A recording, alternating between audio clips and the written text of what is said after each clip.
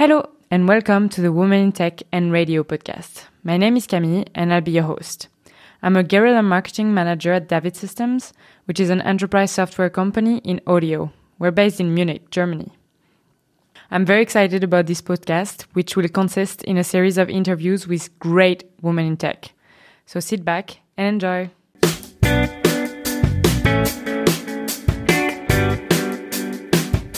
Good morning and welcome to this newest episode of Women in Tech and Radio. Thank you so much for joining today, Mariana. Oh, thank you for having me, Camille. Could you please introduce yourself? Yes, of course. So my name is Mariana Lopez. I'm a senior lecturer in sound production and post-production at the Department of Theatre, Film, Television and Interactive Media at the University of York. And there I teach on sound production and post-production for film and television drama. And I also carry out research both on acoustics and heritage, but also on sound design and accessibility. How did you get into this? My undergraduate degree was something similar to musicology. So it wasn't pure musicology, but it was a degree in arts that had a specialization in music. So you would study things like different musical periods in history. After I did that, I went to the University of York to do a master's in post-production with sound design. So when I was an undergraduate student, I did more humanities-based studies on sound. But when I moved to the University of York, I started developing a greater interest in technology and actually more creative practice on sound design. And I decided to apply for a PhD. At the time, I had become quite interested in the idea of virtual acoustics, so the idea of using acoustic measurements on site, but also using computer models to study spaces that were important to history, but had changed its form due to passage of time or any other structural changes. So I was really lucky to get funding to return to the University of York to do a PhD on a series of medieval drama plays that were staged in the city of York in the streets. So my PhD was about studying street acoustics of the streets that were linked to that medieval cycle. So what I did was a series of acoustic measurements on site in this particular street that is quite relevant to the history of York. So generally just really early mornings in very, very cold weather. And I also used a lot of computer models. And the idea was to understand how the acoustics of the street, but the acoustics of this kind of bespoke wagons that they used as stages at the time would have modified how the plays were performed and how those structures could have been chosen to make the most of challenging outdoor acoustics. I'm not really sure that made much sense at all, but mostly about acoustic measurements, computer models, and understanding how our ancestors used acoustics for drama performance. Okay. And what inspired you to go into this very specific field? Yeah, it is very specific. Yeah. When I was a master's student, I just came across the research of a now professor in sound technology called Damien Murphy. And he was doing loads of work on virtual acoustics. And I found that really inspiring. And I kind of loved the idea of suddenly recreating something that no longer existed and being able to revisit the past through sound instead of just going back and focusing on the visuals. So I just found that concept fascinating. And because I was based in York, using York drama, medieval drama as a case study was quite convenient because I was already there. And it was easier to access the spaces. So that was it. Do you have future projects related to this? I still do quite a lot of work on acoustical heritage, and I am currently supervising the work from a wonderful researcher called Lidia Alvarez Morales.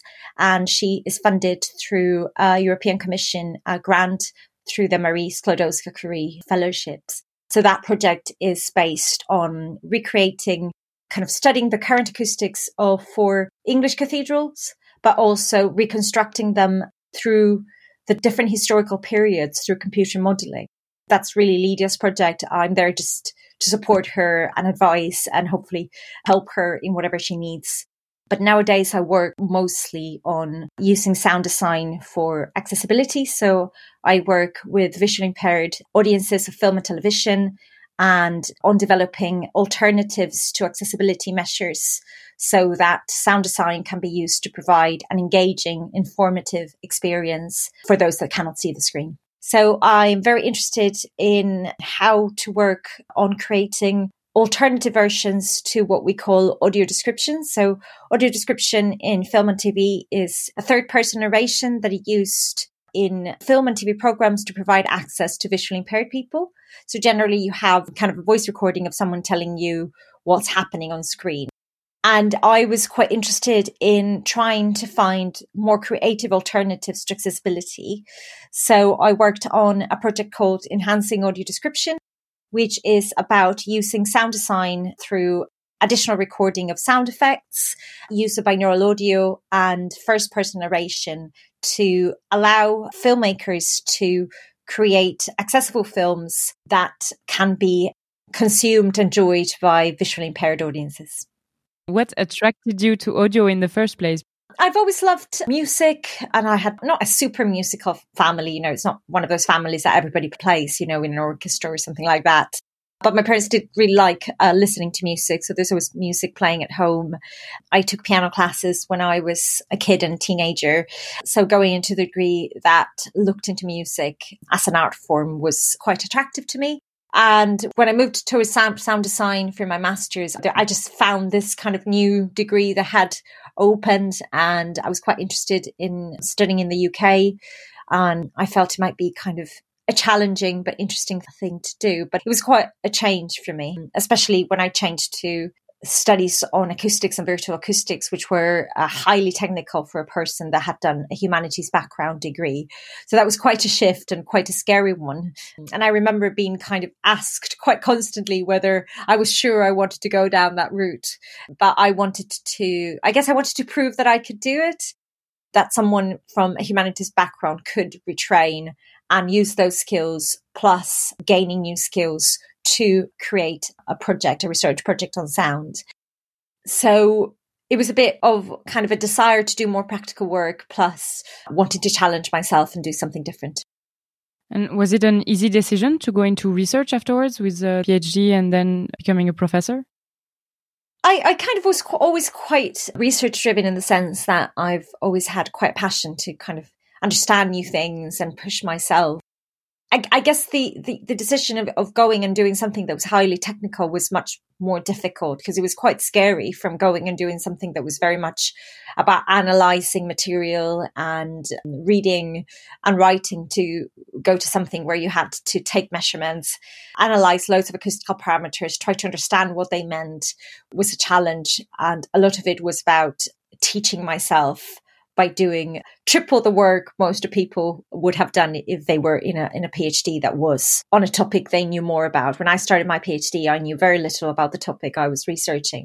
And I received some mentorship, but a lot of it was about me sitting down and saying, okay, I just really need to learn this quite fast so that I can progress. So it was quite tough 4 years doing the PhD, but I'm really grateful for having had the opportunity to push myself and learn new skills. And nowadays I do a bit less of that sort of research, but it's always good to know that you can do it.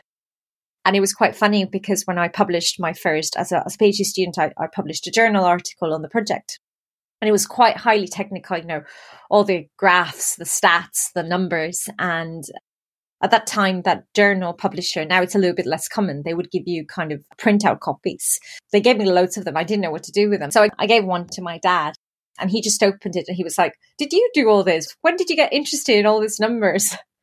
Which was quite funny. But yeah, it's a nice thing every now and then to push yourself, I guess. If you look back at your younger self, like when you were a child, would you have expected this? No, not really. You mean career-wise? Go into tech. I really liked animals and I wanted to go into ecology, so probably not. I was always a very environmentally conscious person and I still am and I still do. On my day-to-day life, I try to do a lot of things to avoid everything going terribly wrong climate-wise. I was highly interested in ecology and helping the planet. And I have a strong background in dancing as well. So no, I didn't quite anticipate this shift into acoustics. And definitely what's more, when I was an undergraduate in my degree, I had this one module called acoustics. and I really hated it. And when the module finished, I remember telling a friend, oh my God, thank God I don't have to do this again. So it's a little bit ironic, really.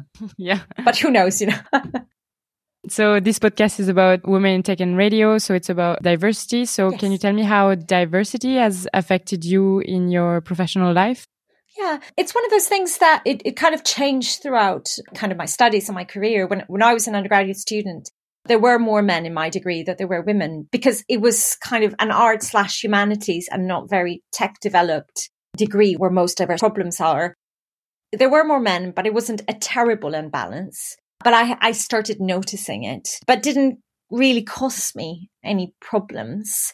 It was only when I really moved into the technology side of audio engineering that I started noticing quite a strong bias. I think it was when I started being in more public domains of research. So when I started going to conferences and presenting and being at events where I realized it was a really, really big problem. And many times I was treated much, much more harshly than other male presenters at events. And that made me start rethinking what the situation of diversity or lack of diversity was in audio. So before I knew it existed. I knew it was a thing, but it hadn't affected me firsthand. And sometimes one needs to see these things in process to understand how bad they are.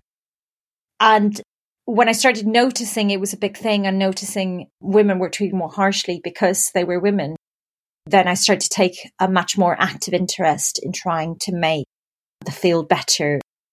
I had kind of always been a bit aware of it when I was a teenager. I was very critical about certain language used to refer to women. So I was very aware in that sense. But as I progressed through my career, I just became much more active in calling behavior out and trying to support female and non-binary colleagues so that we can all create a better audio environment. But certainly what I noticed is, for example, when I was very, very early in my doctoral studies, I went to my first kind of international conference to present my audio work. And my behavior in that conference and the way I behave now when I go to events is very different, because I noticed at that first event that people often misunderstood my friendliness for something else. And because I was in a strongly male-dominated environment, often the only woman in the room, uncomfortable situations would arise. I realized years later that my attitude towards people had changed. If I was at an event where I didn't know anyone and there was no women around, I would just not talk to anyone. And it's kind of a bit sad, because from being really sociable, I turned into a person that will go to an event and just stay on their own. It's the same now, really. If I go to a place that is male dominated and I don't know the people there, I tend to take a not very sociable attitude. And I had a situation a couple of years ago, even, that I was at an event that I helped organize, and all my male colleagues received business cards from this guy. I was just bypassed as if I wasn't there. I suspect the person thought I was someone's wife or something.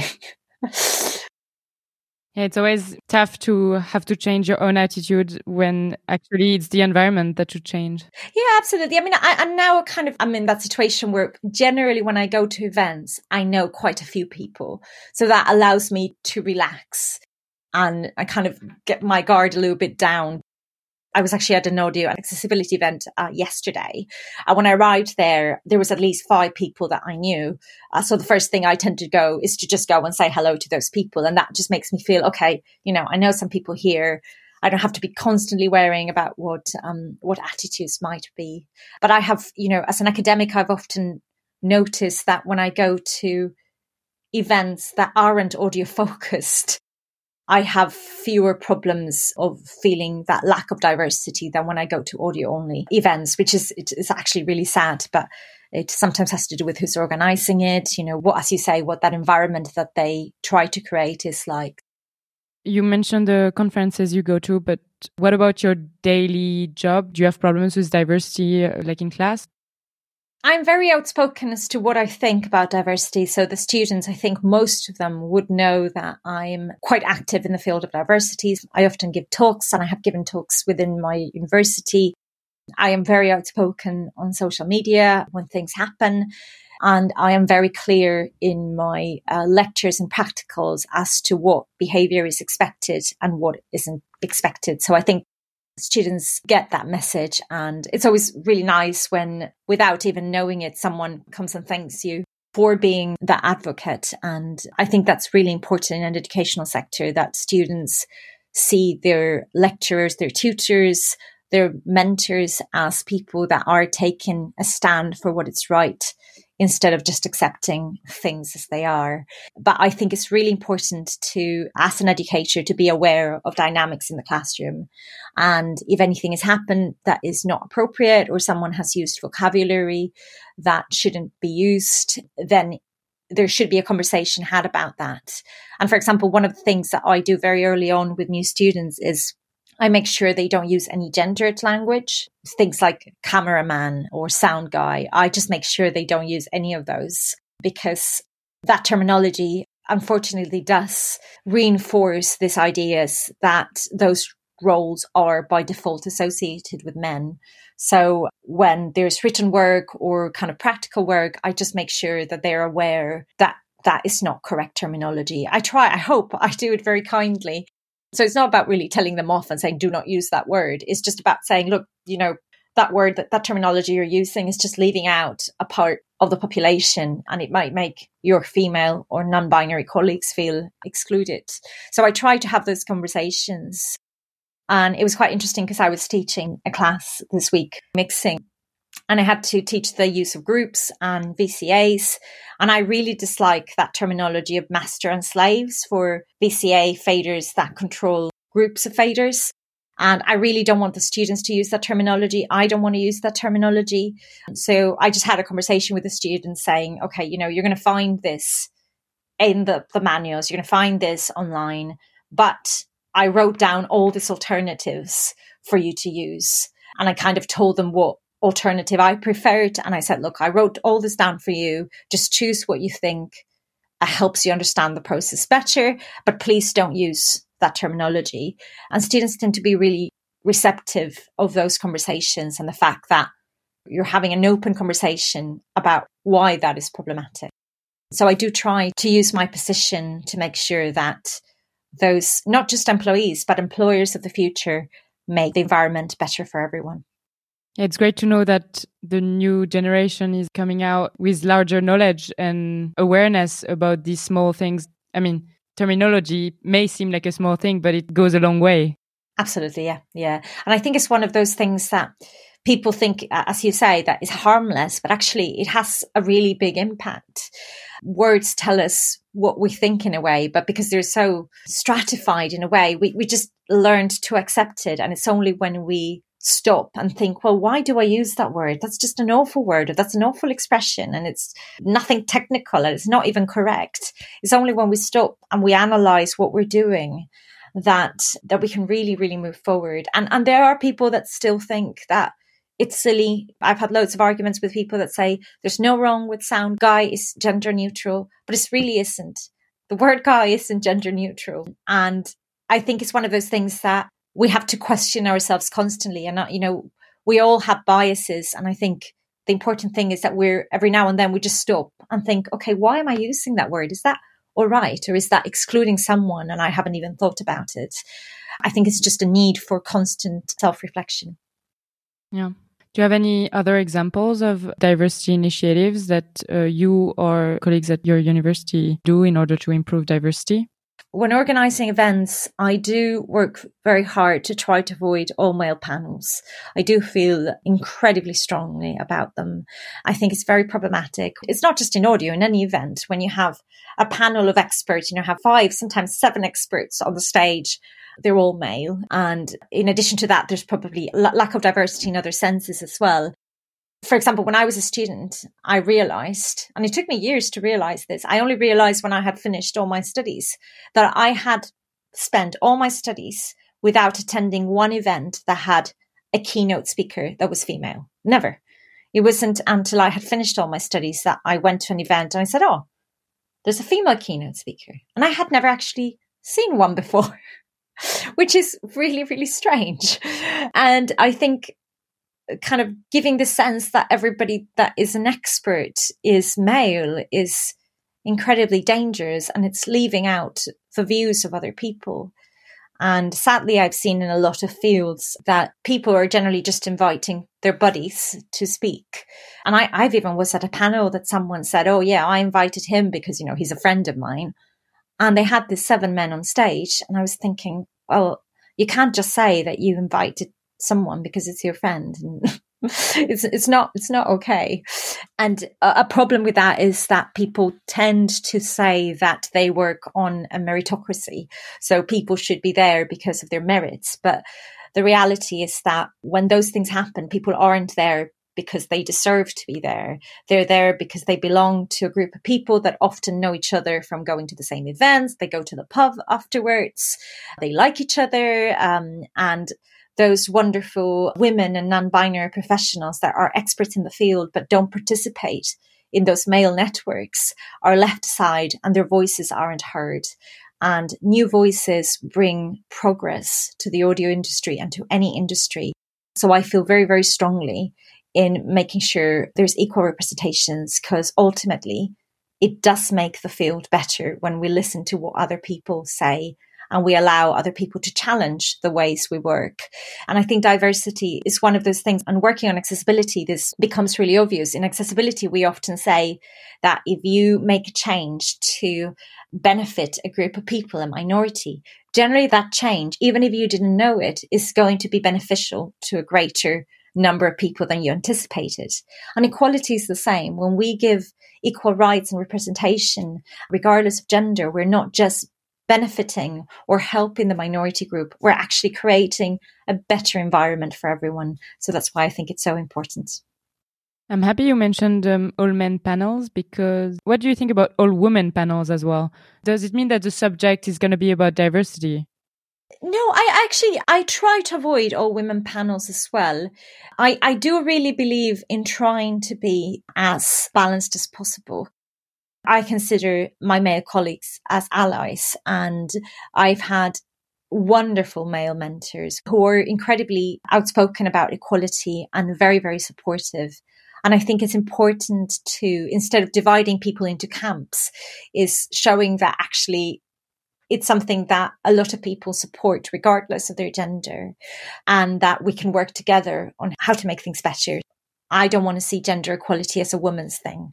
I don't want people to see it as it's women's problem to solve, it's non-binary people's problems to solve. It's everyone's problems to solve.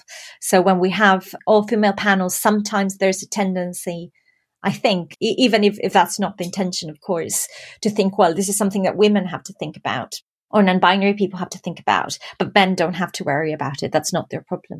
And we put so much energy in trying to make the industry more equal that sometimes that comes to a sacrifice on our own professional work. For example, when I do panels on equality, I always make sure that everybody has an opportunity to say what they do when they're not fighting for equality, because I think many people have been so identified with gender equality that sometimes you realize people don't know what it is that they actually do in the audio world. So I think sharing that responsibility on campaigning and making the field better, and as a result, a society and the world better, is good if it's shared. I do believe it is. So what would you recommend to any young woman who wants to start in the audio industry? Oh, that's a good question. Ooh. I mean, the biggest change for me was when I really opened up to non-male networks and made connections. So when I was a student, I didn't have very strong female mentorships, and I felt quite lonely. Well, in the last few years, I've met some incredible non-male audio professionals, and that has given me a really strong support network. And I think that's a really, really important thing to have. Years ago, I used to be very skeptical about all women networks, and my opinion completely changed when I was invited by Red Bull Studios to host one of the workshops for Normal Novelty. And it was absolutely fantastic. It was just like nothing else I have ever done. And it made me completely rethink what I thought about networks focused on gender. I'm a huge fan of the Yorkshire Sound Women Network in the UK. The main organiser of that is the wonderful Liz Dobson, who has done amazing work for equality. I would encourage any young women starting in audio to really look for those networks, meet people, talk to them, share experiences, having not just colleagues, but friends. And I guess the other thing is just not to be afraid to call out what you think is unacceptable, I think. And if someone feels that they're being treated unfairly because of gender, as a student or professional, I would invite them to speak up. And if they feel they can't do it, I would always try to look to have a mentor to help them navigate. So I think it's about connections, about networks, getting a support group and keeping your confidence up. Everybody makes mistakes, and that's absolutely fine. Thank you very much for joining today, Mariana. Thank you so much for having me, and thank you so much for the great work you do. I think it's absolutely wonderful. Thank you very much. And guys, we'll see you next time for the next episode of Women in Tech and Radio.